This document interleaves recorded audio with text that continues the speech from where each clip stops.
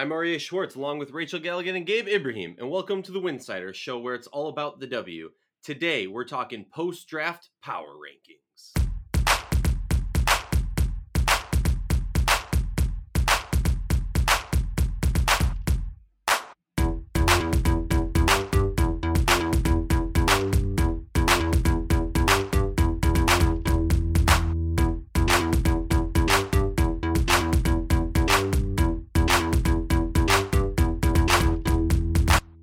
If you like our show, please consider joining our Patreon community.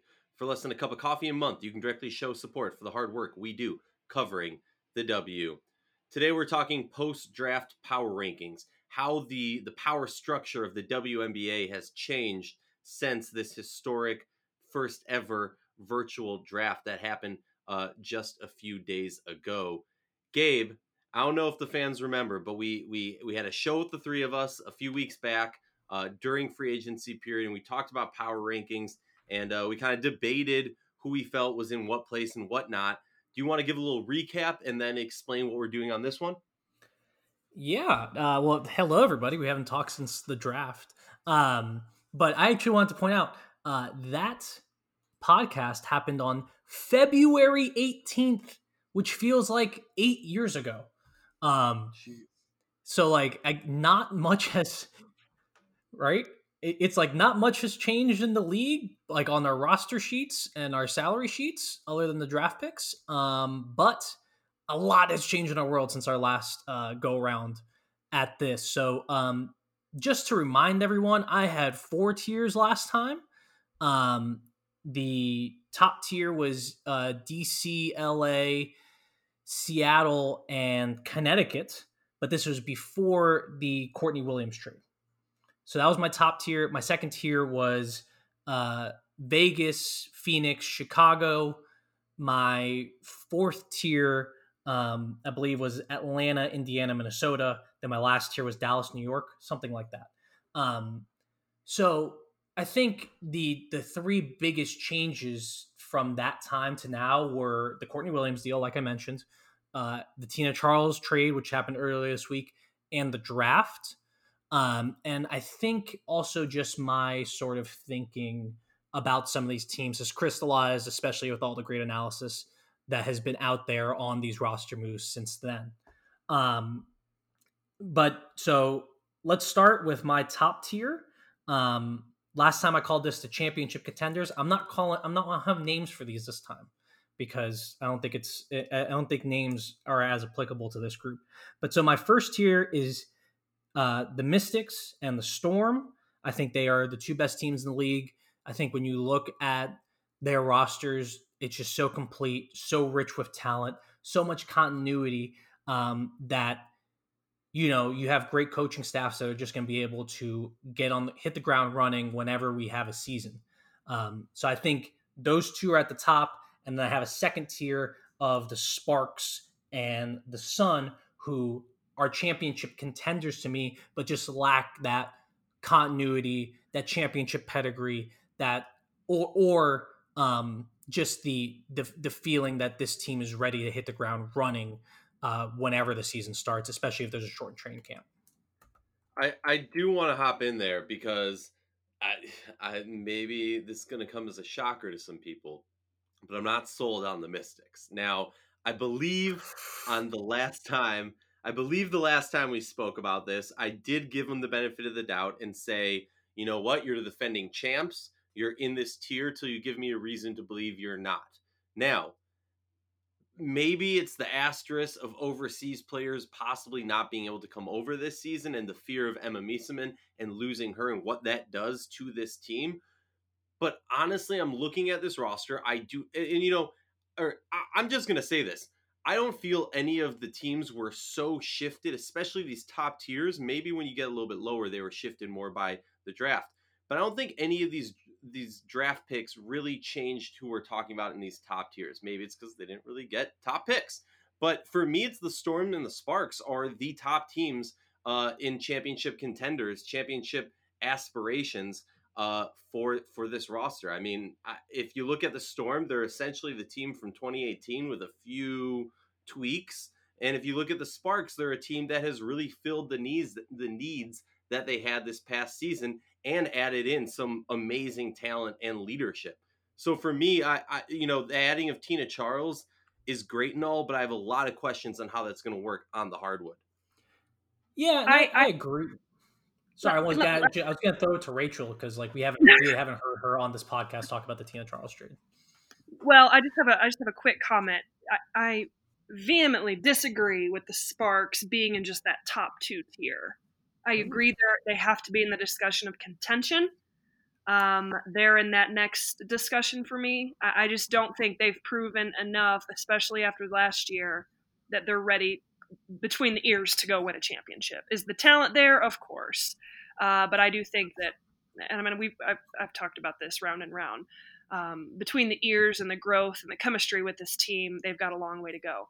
I think for me, it's hard to deny the Mystics, but I put the Sun up there. I do. I have them up there as the top 2 teams. I think, yes, you lose Courtney Williams, but you add 2-time WNBA champion DeWanna Bonner. I think they're better.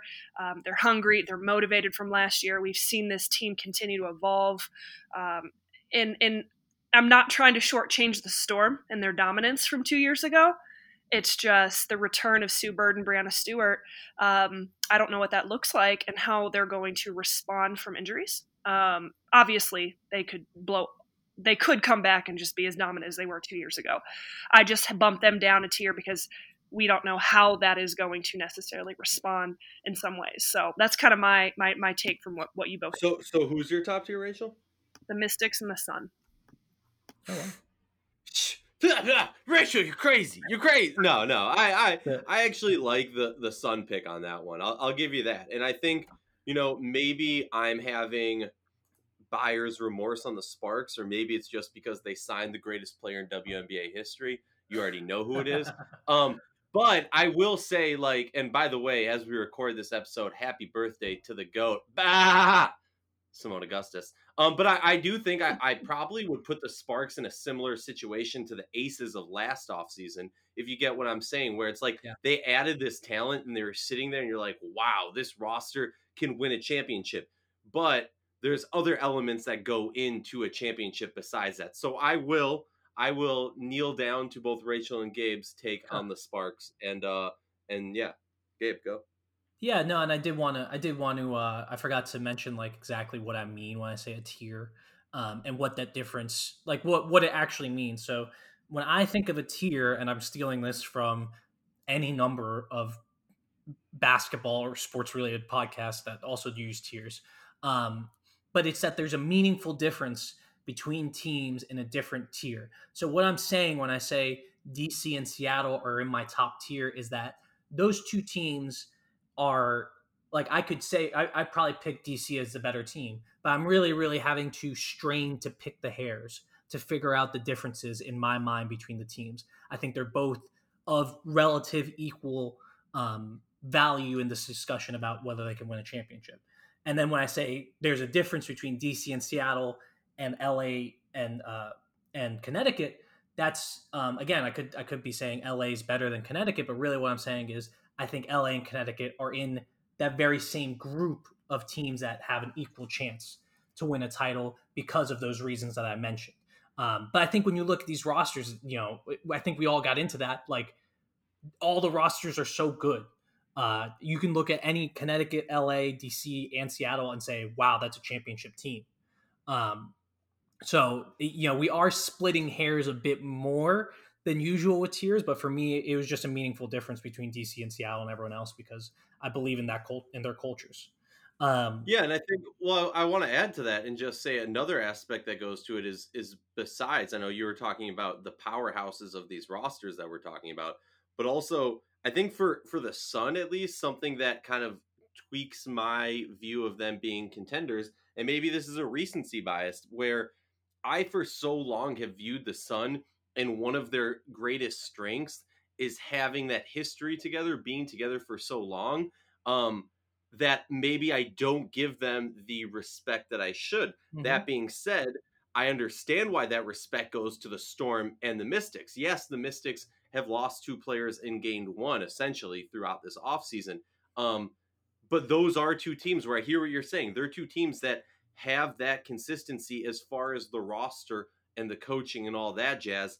That really gives you a sense of security, something that you don't necessarily have in a lot of these other teams that have made more splashes this offseason, which also saying teams that have made more splashes this offseason is crazy to say when you're talking about the Mystics who got Tina Charles, right?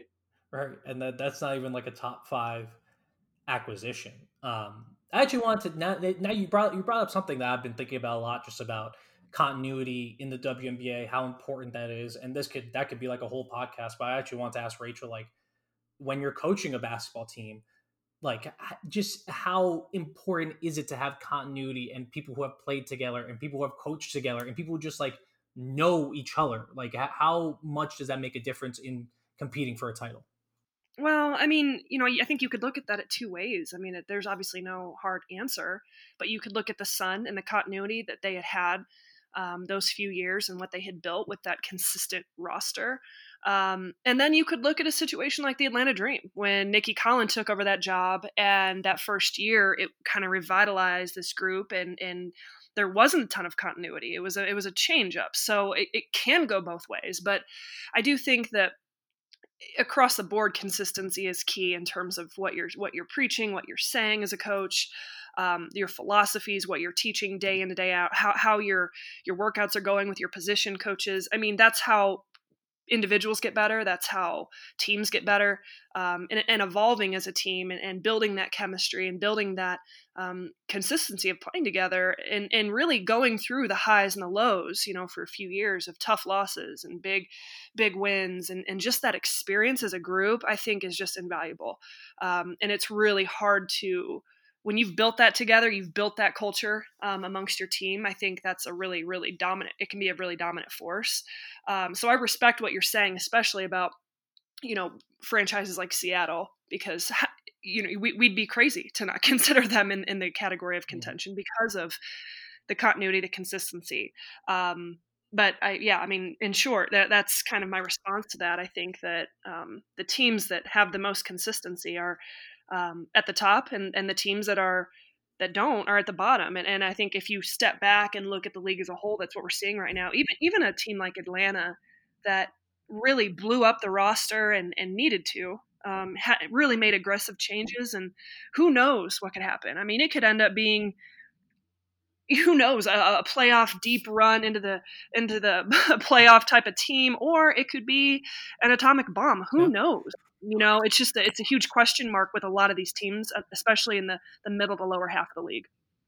Well, I'll say this, you might not know where they're going to end as far as the season, but we know it would be amazing reality TV if you follow around that Atlanta Dream roster. One thing that I don't think we talked about quickly, I know we're dragging on about this top tier with the Storm, something that always comes to mind when I think about them. We haven't really touched on this, and we talked about it during our here's a shameless plug for our post draft live stream when we had a plethora of players and coaches come on, talking to Dan Hughes, head coach of the Seattle Storm, talking to him, about the growth of somebody like Mercedes Russell and Jordan Canada last season when they had those injuries.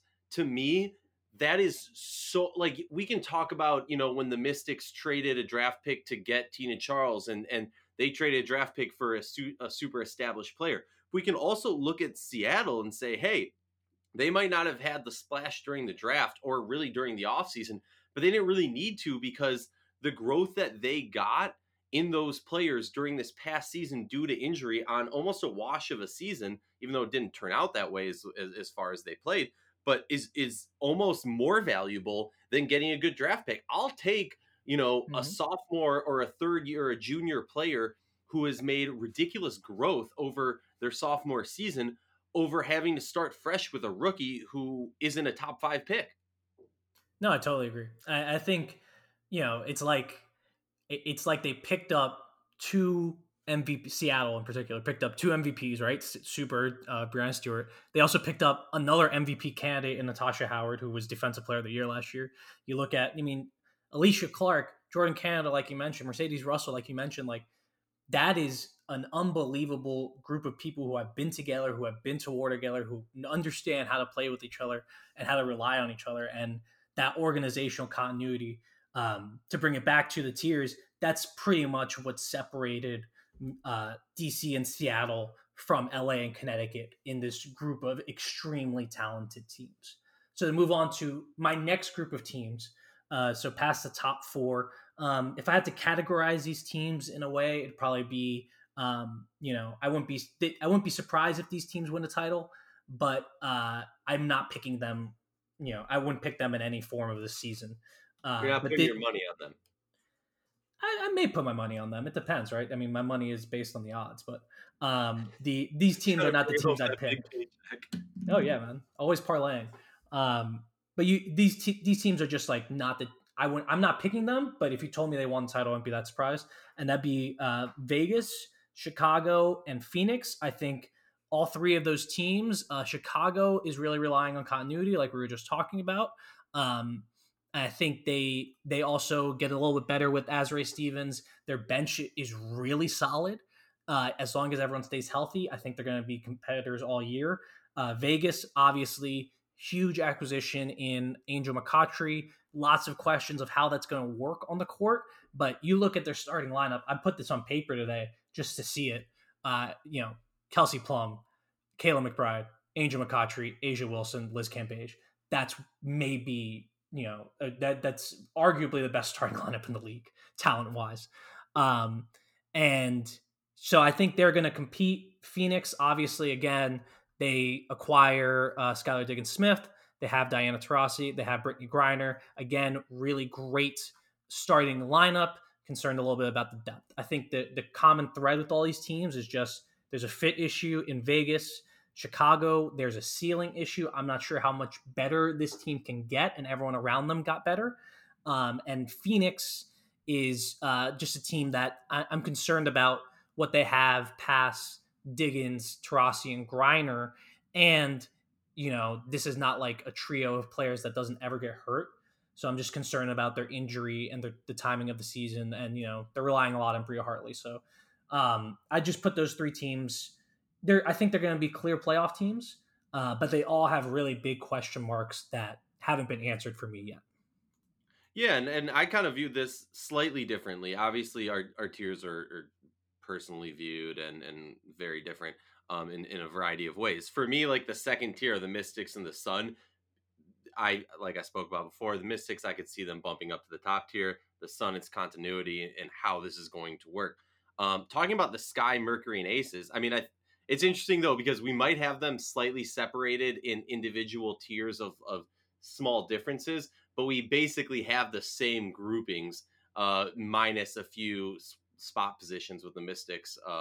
But talking about the Aces are an interesting team because if we've watched it, we had a great interview with Dearica Hamby, which is going to come live in a little bit, but we're going to save that for a different day. A little sneak peek right there.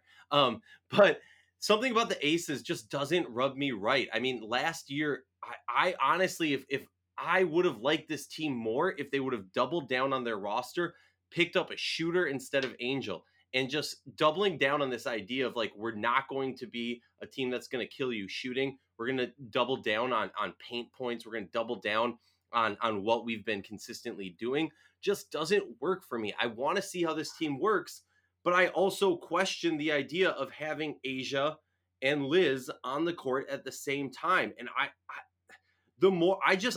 think this Aces team is going to take a step back unless you have a head coach. And I think Bill's capable of doing this, but unless you have a head coach who's going to step forward and say, you know what? Yeah, we have all these superstars, but I'm not necessarily going to play them all together. Some of my superstars are going to have to get used to playing off the bench. And if that's the Aces we're talking about, heck, I'll bump them up to winning the championship tier. But if we're talking about a team that is going to consistently be set on, getting minutes and putting out all the superstars onto the roster. In fact, shout out to Sue Bird and Megan Rapinoe. They were talking about the differences between a basketball roster makeup and a soccer roster makeup. And kind of in soccer, how you can say, we're going to put all the superstars on, move them to positions that aren't necessarily their best because it's important to have these players out there. And that doesn't really work in basketball. And that's, I think, is in a nutshell, the issue that the Aces are going to have. with the Sky, I'm right with you, Gabe. How are they going to raise what their ceiling is? And honestly, it's on the back of Diamond DeShields. Can this team play better and grow without adding the pieces that we've seen the teams around them in that similar tier and that similar landscape do? And then with the Mercury, I just think they're putting so much more weight on Brittany Griner, which I do not think the answer is for this team to win another championship. Rachel knows how I feel about Brittany Griner. She's an amazing player, and sorry, this is going to get me a lot of flack, hasn't lived up to potential. That's all I got to say. That's a bold take coming from someone who's as dominant as Brittany Griner, especially last season. But you know what I'm saying, right, Rachel? Like, I'm not saying she is an amazing player, isn't a top player in this league, but like she didn't live up to potential. She doesn't give it 110% the whole game. With what she has been gifted with, I think many people understand what you're saying and would understand that she could be doing a lot more at times, and it sometimes can be a little bit passive. But man, when Brittany Griner's got that fire lit under her, nobody can stop her. So I do think that that's always going to be a part of the Phoenix makeup, but she's won a championship before. And anytime you've got Taurasi on the roster, I love, first off, I love what you guys have both said. I agree with a lot of the takes you've had. Gabe, I really agree with kind of the positioning of some of these teams. I think that with Phoenix, I'm really excited about Skylar Diggins-Smith being added to this roster. They needed a big time change with a big time name to kind of revitalize this. Obviously, some question marks with how that looks, how that dynamic looks, the health of Taurasi. I just don't know. That's a question mark. It could go a lot of different ways, in my opinion, where we're talking about this as a healthy, dominant team, or it could just be kind of a cluster. I think that the Las Vegas thing is interesting. And I want to go on record and just say, when Liz Cambage was traded there, I 100% jumped the gun of talking about Vegas being my preseason favorite. That was really irresponsible with that, because when you step back and you really think about it, and everything we're talking about with consistency. And I mean, we're all learning as we continue to cover the league, and as a coach and as a basketball mind. It taught me a lot about how you can have a team full of so many dominant players and some major names, and unlike any other team, but it shows you that finding that fit and that cohesiveness obviously is very much a challenge. And that's what we saw with Vegas. And I think you add Angel McCoughtry. I love Angel's game. I have no idea how she's going to respond from this injury. So that could go one of two ways. I think what makes this free agency and this conversation probably more unique than it ever has been in the past is we've never seen this much movement before. So probably now more than ever, there's just massive question marks. We're speculating about everything. But Vegas, I think they have a lot of growing up to do. They need to mature as a team. I think you've got some individuals that need to mature mentally. I think they have to get tougher, which is interesting because you're coached by Bill Laimbeer, and I think he has done a great job in instilling some of that toughness. But I do think that that takes time. That takes time playing together. That takes some tough losses. We're watching the Bulls documentary, right? And it talked about Jordan and all them getting beat by Detroit, and they were so mad. Well, they had to get tougher. And when I look at Vegas, I immediately thought of Las Vegas, and I thought they've got to get tougher between the ears if they're going to truly be in this contention category. I do think they have the tools to go win it all. I'm not as concerned about the Liz and Asia duo. But they have to get tougher. And Chicago, I do think got better in the draft. I think that there were some holes on the Chicago roster that needed depth, whether that was going to be at the forward position or at the point guard. They obviously got Ruthie Hebard, which I think she has a big time potential in the league and has a long career ahead of her. I think she's a great complement to a lot of the Diamond DeShields, Allie, Courtney, she can definitely play alongside them and could make a mark right away. But I agree, it lies on the shoulders of Diamond DeShields. Can she take this team to the next level? Because Allie's going to bring it. Courtney's going to bring it. They need that kind of staple franchise player to take that next step, and this is the year to do it. But I agree with the positioning with you guys. That's just kind of my thoughts on those three teams in particular. No, I agree. I agree with a lot of that. The only thing I really don't agree with was Arya's take on Brittany Griner. But that's a whole. I might write a whole article about how big people are compared to an impossible standard, because it happens all the time. Like it happens in the NBA all the time, where you're just so big that you're never going to be considered good enough. Which is, and it might be fair too, honestly. No, here's my thing. And first of all, I would love for you to write that article. I am never above being proven that I'm wrong. Like Oh yeah. I say this all the time. Shakina Strickland is a perfect example. She was a player that I constantly talked down upon. Constantly was like, she's not as good as the hype. Blah blah blah. Started to really study some tape on her. Had Rachel educate me on some things that she was doing. Focused on her for a whole season, and then I was like, all right, I'm wrong. You know what? And I gotta take that. Similarly to Steph Dolson, I have my issues with her game, whatever. But when you watch it and you look at the stats, she's doing things that help her team win and doing positive things. My thing with BG is coming into this league, everyone knew how over the top talented she was, and you just see a lot of stupid fouls, a lot of games where she fouls out and puts herself in bad positions into a foul hole or something like Mhm. that, and just I don't see the dominance that I really truly think. I just every year I tell myself she hasn't hit her potential yet. Yes, Yeah. she's been amazing. Yes, she's an MVP caliber player every game or every season, but I still think there's a level that we haven't seen from Yeah. Brittany Griner. No, that's I'll save that for the article. Because we have to motor through. And I think we're gonna have a lot of discussion on my next tier, tier 4. So we are what? We are 7 teams in. So we are 7 teams in. We have I have 3 tiers. I think all of you have 3 tiers. Um, the next tier for me is a 1-team tier, and I think it's the most interesting tier of them all. It's at the Atlanta Dream. We mentioned this. Rachel mentioned this earlier. That this could just be, you know, an amazing team that has ton of swag, plays great defense, plays for each other. Nikki Collin gets it rolling again after a rough year last year, or they could be a complete train wreck because these personalities don't mix or stuff is going wrong, et cetera, et cetera. So this is, to me, by far the most interesting team in the league. Obviously, they're, for me. Oh, I did want to mention Phoenix did trade for Shatori Walker-Kimbrough in the draft. We did talk about that, but I think that's a really big addition to their bench, and it solidifies them further into that 3rd tier. I just wanted to mention that because I forgot to. But I agree with that. for Atlanta, this is like the first team for me that really that really changed because of the draft. Kennedy Carter is a star. I think she's going to be a star. Little Wayne's tweeting about her. So many people were excited about her being in Atlanta. I think she is a great player. I think she's a shot maker. I think she's a personality. I think she's going to be a star in this league, both on and off the court. But I am a little bit concerned about her playing with Courtney Williams, Tiffany Hayes. That's a hell of a defensive backcourt when everyone's talking and everyone's communicating, when everyone's on the same page. Uh, if that doesn't happen, what are you going to do?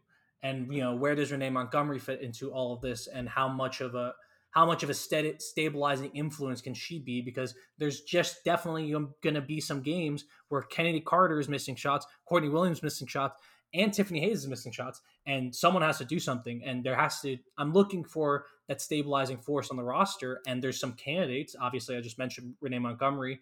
There's Glory Johnson. There's Elizabeth Williams. But how strongly do I feel about those players being able to pick up the slack when these really tough shot makers who make tough shots those shots aren't falling? So who picks up the slack? Who gets the locker room in check if there's problems? So it's just a fascinating team. I think they're extremely talented. I think they should make the playoffs, and frankly, I think they could make some noise if they get there and they're fully intact mentally and physically. So what I'll say about that is I completely agree. Right next to the Dream, I wrote might have moved the most from the draft, but I still think it will take some gelling and a lot of question marks. If I'm a betting guy and you really, really want to make some money on this, I feel like you put the money on the Dream to do something big, just because the odds are against you. So Gabe, you know what I'm talking about? Like, you're gonna make some bank off this. They are confusing as all hell. I love the roster. I love, I kind of view them as being very evenly dispersed on the scoring size and the drive size and side, sorry. And this team, it really could go either way. I am so intrigued, so curious to see where they go. I do want to bring up something just in regards to Lil Wayne talking about Kennedy Carter. It's interesting. Lil Wayne does have a connection to the WNBA. He does have a connection to the Atlanta Dream. I believe last time that I know of him being at a game was when the Lynx were playing in Atlanta in the WNBA finals, and Lil Wayne was kicked out of his courtside seat because he was wearing a Simone Augustus jersey. Shout out to Louisiana. Oh man, he was wearing a Simone Augustus jersey. They asked him to take it off. He refused to take it off, so they asked him to leave. If the story is correct, I would love to get Lil Wayne on the show and talk about it a little bit more and dig into this. It's definitely he's definitely wearing the jersey. I found the picture. Amazing, right? Yes. It was possibly one of the more ridiculous scenes, but I'm all there for it. That's what I'm all about. Yeah. But that's definitely going to bring a ton of notoriety. I'm just like, so, I just find them to be a fascinating team, and we're probably going to need an Atlanta Dream podcast at some point just to talk about how this is going to work on the court. But I think you're right too, RA. Like, their problem last year was scoring. They still had they had good defensive numbers. They couldn't score a basket, and they gave up a ton of offensive rebounds. So I think they attack both those problems with Glory Johnson and Kalani Brown. I think, obviously the scoring's there. They definitely have the scoring this year. If the offense is bad this year, something's gone awry. 100%. So that's my fourth tier. So those would, if this power rankings comes to fruition, those would be your playoff teams. The teams that we mentioned already would be the teams in the playoffs, and these teams would be the 4 teams out of the playoffs. So my next tier is with Indiana and Minnesota. Well, let's talk about the Lynx then. Hit it, Gabe. I think we had this feeling like the sky was falling for them in the offseason because of losing Simone, because they didn't have a point guard, because of all this like negative attention. And rightfully so. I think they didn't do a great job in free agency, as my grades and all my analysis of them show. But when you look at the roster, it's really not that different from what it was last year. Simone didn't play last year, so they're not missing her contributions from last year's performance. Ceci Zendelicini is coming over from Italy. She's coming back. She's now a first team All EuroLeague player. So she's taken a really big step forward. I think she'll be huge for them. And there's a potential for Odyssey Sims, again, being able to play, whereas we thought she probably wouldn't be able to play if the season went on as scheduled. And Sylvia Fowles still on this team. Nafees Collier is going to take a big jump.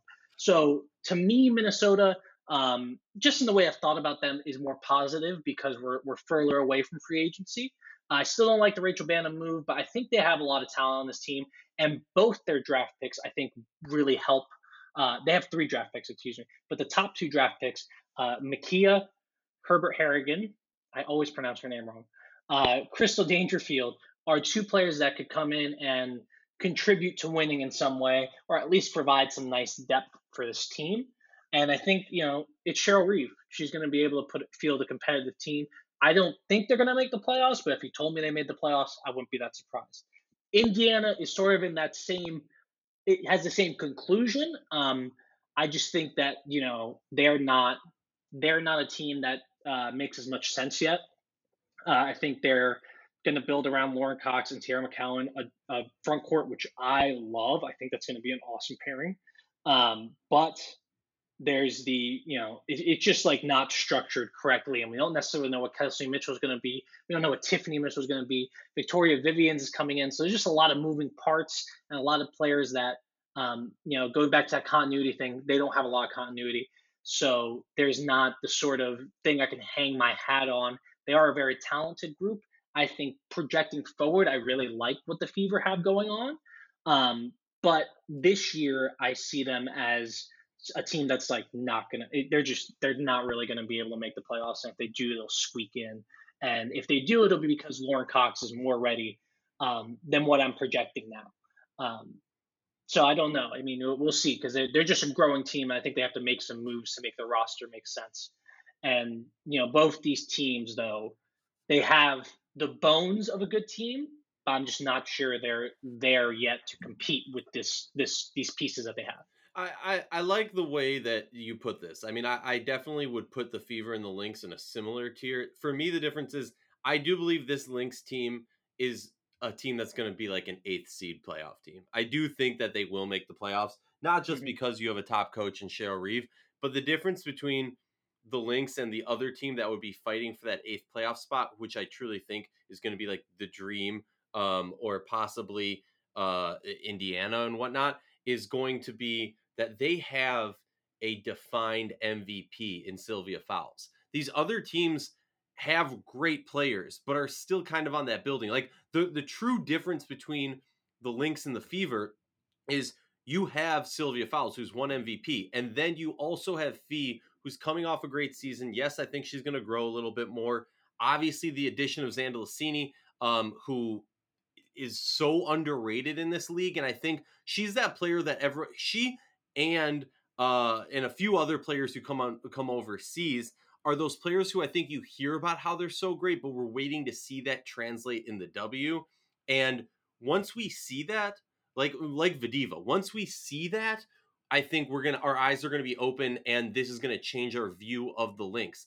That being said, the fact that they were able to get their draft picks the way they were, I'm not gonna lie, I'm still confused about Matt Kiki. I get the pick, I get what they're doing. Do I think it was a little bit of a reach? Yeah, but their ability to then go out and get some other players who can probably not make the roster, but can at least give some positiveness to this roster if they do make the roster, I think it is a great positive for this team. Like I said, I think the Lynx make the playoffs. I don't see them making a deep playoff run. If you're lucky, you win the first do or die game, but I don't see them going into the semifinals and really pulling off a surprise there, especially when you talk about the power structure of this league and the power of some of these rosters. But with the Fever, I mean, I think both these teams are teams that are kind of looking not at this season, but are looking 2 down the road, maybe 3 down the road. The Fever have a possible MVP, but they need these young players who are possible MVP candidates to really grow. They need these players to step up and show us that they can fulfill their potential. And just because of their youth, of who are the stars of this team, I don't see this Fever team being able to make the playoffs. I don't see this team making that leap for a little bit. Rachel, your thoughts? I mean, you guys are really covering a lot of the stuff that I'm thinking about in my head. I like, Gabe, your point about Minnesota and kind of the further we are away from free agency, I think, helps Minnesota and kind of what they're doing. Obviously, Odyssey Sims playing is a question mark. The longer this is postponed, the higher likelihood that she is in playing, which obviously helps them tremendously. But I agree. I think that it's a very similar look to last year. Very similar, probably, season as to last year, and probably similar finish. You can never really cut a Minnesota Cheryl Reeve team out of the discussion of the playoffs, just because that's just kind of culturally what Minnesota does. Being able to get in there, maybe win a playoff game. That's kind of just where I see them, that middle of the pack. I think with Indiana, this was such a monumental, massive, I mean, all the big words, right? Like the rebuild that had to go on here. And I'm not just saying with Marianne Stanley and with Tamika Catchings. I mean, Pokey Chapman had evolved this team. This team had evolved under her time there. Very slow growth in terms of the win and loss column, but had Victoria Vivian's not gotten hurt before last year, I think they have a couple more wins. They're so young, but they do have talent. So I think that they are projecting upwards for sure. But I was thinking about this as you guys were talking. It's like we don't have, in my opinion, maybe you could talk about New York. We could talk about New York, Dallas, Indiana, those teams that have really been at the bottom these last couple of years. I just don't feel like at this point we have that anchor of a team that's just like, it's going to be not very great. like, you know what I'm saying? I feel like every team has gotten better. It's gotten more competitive. I feel like every team got better this offseason. Every team got better in this draft. And I think when you combine some of the coaching changes and changes within these franchises, like Indiana is going to be better. I think that they're probably still a bottom 4 team in the league. They're still probably, 3 to 4 years out of being a potentially contender type of conversation. And when I say contender, one of the top 4 or 5 teams in the league. New York, huge question mark. You know what I mean? That's just, I'm excited about what they're doing in New York, but how that roster is going to look and what they're going to do, you have to have them at the bottom of the league just because it's a huge unknown at this point. And that's not to the fault of Hopkins or Kolb or anything like that. It's just kind of just what they had to do. They just lost.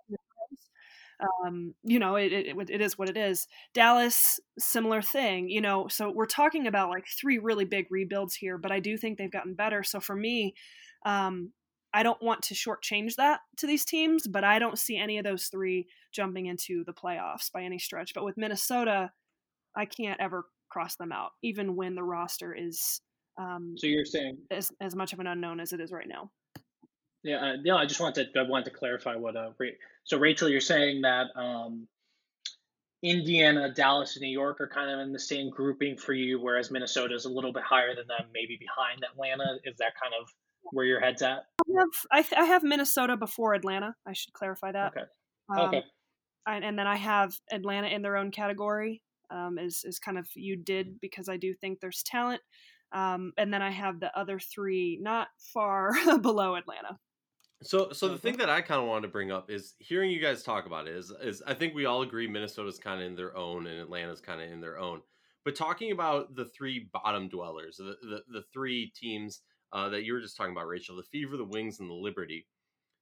Really, I think the Fever got the short end of the draft stick. Because if you think about it, the Wings and the Liberty and the Fever are all in a similar boat of, not having necessarily that big star power, trying to find a way to get some big star power and build a roster around them. But the Wings and the Liberty had multiple, and I know a lot of people will jump up and say WNBA top draft picks are different than other leagues, but the Wings and the Liberty were in a situation where all 3 of these teams are trying to jumpstart these teams back to getting into contention, climbing back in the power rankings. But the Wings and the Liberty had multiple first-round draft picks that put them in situations to jumpstart that change for these organizations, for these franchises, when the Fever really only had 1 top pick in the draft. So I'm curious, maybe I'll let you go first, Gabe, and then Rachel. Like, as far as looking at these teams, do you think after this draft, the Fever are a step behind the Wings and the Liberty just as far as making that change and climbing up the power of this league? Well, it depends on when you're looking at this. Do I think the Fever are behind? No, I don't, because I think the Fever filled a really big void that they needed to in terms of building for the future. And I think that they have a fresh new face in the organization and a vision of getting back to the Indiana Fever way of, and I think you have some consistency there that is now finally, maybe we can begin to discuss that in terms of, players who've been together for more than 2 years. And then you bring back Vivian's, that's a huge shot in the arm. So no, I don't have the Fever behind them at all. If anything, I think there's an argument to be made that they could be a step above. Because I really do believe in Lauren Cox that much. I think she's going to bring a lot of value to this league, and I think she's the type of player that can come in and impact the Fever from the jump. Interesting that you're a big fan of a big. I know that's going to surprise everybody. No, and I definitely agree with a lot of what you're saying. Although I think my biggest difference between your 2 views on this is that I think it just depends on when you're looking at this, right?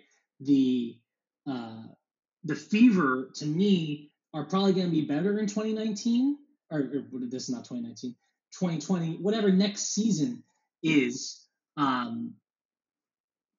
whenever next season is, will be the Fever will probably be better just because they have Candace Dupree, just because they have Erica Wheeler, just because they have players that are more ready to compete. But like what you're saying, Aryeh, kickstarting the rebuild, and if you're looking at this from 2021 or whenever and beyond, then yeah, I think the Liberty and Dallas have a huge step forward on Indiana, just because they have they're set on like 5 players that they have under contract for the next 3 years, whereas I don't think the Fever have a huge have that really, really strong core of 3 players that you can say, okay, this is the rock we're going to build our franchise around for the next 3 years. You have 2 of them, but in Minnesota, in New York, and Dallas, you have more of them, and you have more choices of young players that are going to be on roster longer.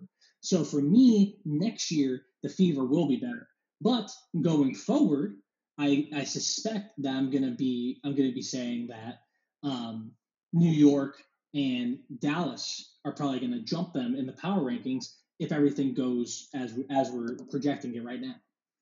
Well, if you know anything, it's that we're never wrong about any projections or predictions. So I think it's safe to say that this is what's going to happen. Well, and I do think it's interesting, like so much is going to change. Again, we've never really had a preseason like this where there's so many unknowns, and every team got better, in my opinion. And so that's exciting. And we also haven't seen this much movement. So I do think that it is kind of a unique period of time before we get this 2020 season started, Gabe. But I also feel like every team got better, but it's still, at the end of the day, someone has to finish 12th, someone has to finish 11th, someone has to finish 10th. So as the league continues to grow, the league continues to get better, the players continue to improve and get better. I mean, especially, with the new CBA and movement, I mean, conversations like this are going to become more and more invaluable. And it's going to be crazy because like 6 months from now, we're going to look back on this and just be like, wow, we were completely off. Yeah, I think looking at this draft more so than past drafts, like everyone knew this player should be on your radar for someone who might be really good this coming season. Like everyone knew Fee had that possibility of being really good. I think yes, you can make that easy comment of she shocked some people that she won it. But like for the most part, everybody really knew who the people were, as opposed to this year's draft. I think there's a lot more people who have kind of split up. Like everyone knows Sabrina's going to be really good, but so many people have split into different camps of saying, I'm on this bandwagon, I'm on this bandwagon, I'm on this bandwagon, to the point where there's so many different strong opinions about who's going to be a cornerstone of their team moving forward. That I think it's going to be really interesting and it's going to cause a lot more debates. Yeah, I agree. No, I agree. And I think there's just, this is all heading into a very, very weird year, which, like, Aryeh, you alluded to it. Like, we don't know if the European players are going to come over. We don't know. It's these uncertain times. I'm sure everyone's really tired of hearing about it, but it's just going to be really hard to even have these power rankings last until like the end of the month, right? Because we don't know what's going to happen with the season. So we may be even coming back here in like 2 weeks and saying something that's very different because of news that we get. I think this was a fun exercise, and I think it was interesting to see which teams were affected by the draft. If I had to put someone on if I had to pick someone who really improved themselves in the draft, it was Atlanta. I think they got the player that kind of fits their needs the best as far as competing for a title next year. Obviously, New York and Dallas got the most talent, but those 2 teams probably aren't going to be ready to compete in the next year. But I really love Atlanta's situation, and I did want to ask. This is kind of apropos of nothing because we just didn't talk about this before. But I did want to ask Rachel, like, what's your like main feelings on Atlanta here? I mean, I think with Atlanta, one, I wish we could have a reality show at their practices and with that team, and I think that would be some phenomenal content. But you have so much talent, and you've got some big time personalities there, and it's kind of this really unique grouping of women and characters and names and talent. And I think that that's really exciting. But I also think that's a whale of a roster, right? And not every coach could be able to coach a lot of those different personalities on the team. And how do you mesh them well together? And I do know, in my opinion, Nikki Collin is phenomenal at this. And I think that if there is someone to lead a roster and get everybody on that same page and get them to buy into this culture and what she's selling there in Atlanta and have this team be a cohesive unit, it's Nikki Collins. She's done it her entire career. So if you're able to kind of reel in a lot of this talent, put the pieces together in a way that's strategic and effective, and works well with one another, where everyone has defined roles and they accept their roles and they agree with their roles, whether personally it works or not. I think it's Nikki Collins. So that's the part with Atlanta I'm the most excited about, is how this new team, how these names really work together. It's a similar thing with like Las Vegas, last year. How were all these different names going to work together? How is that going to look? And it was fascinating to watch that evolve. But Atlanta Dream is kind of now in that situation, in my opinion. Yeah, no, I agree. But hey, as we always say, we believe the players in the W and its community deserve the same in-depth analysis and respect that men's sports receive on a daily basis. With that in mind, please consider joining our Patreon community to help support us and the hard work that we do.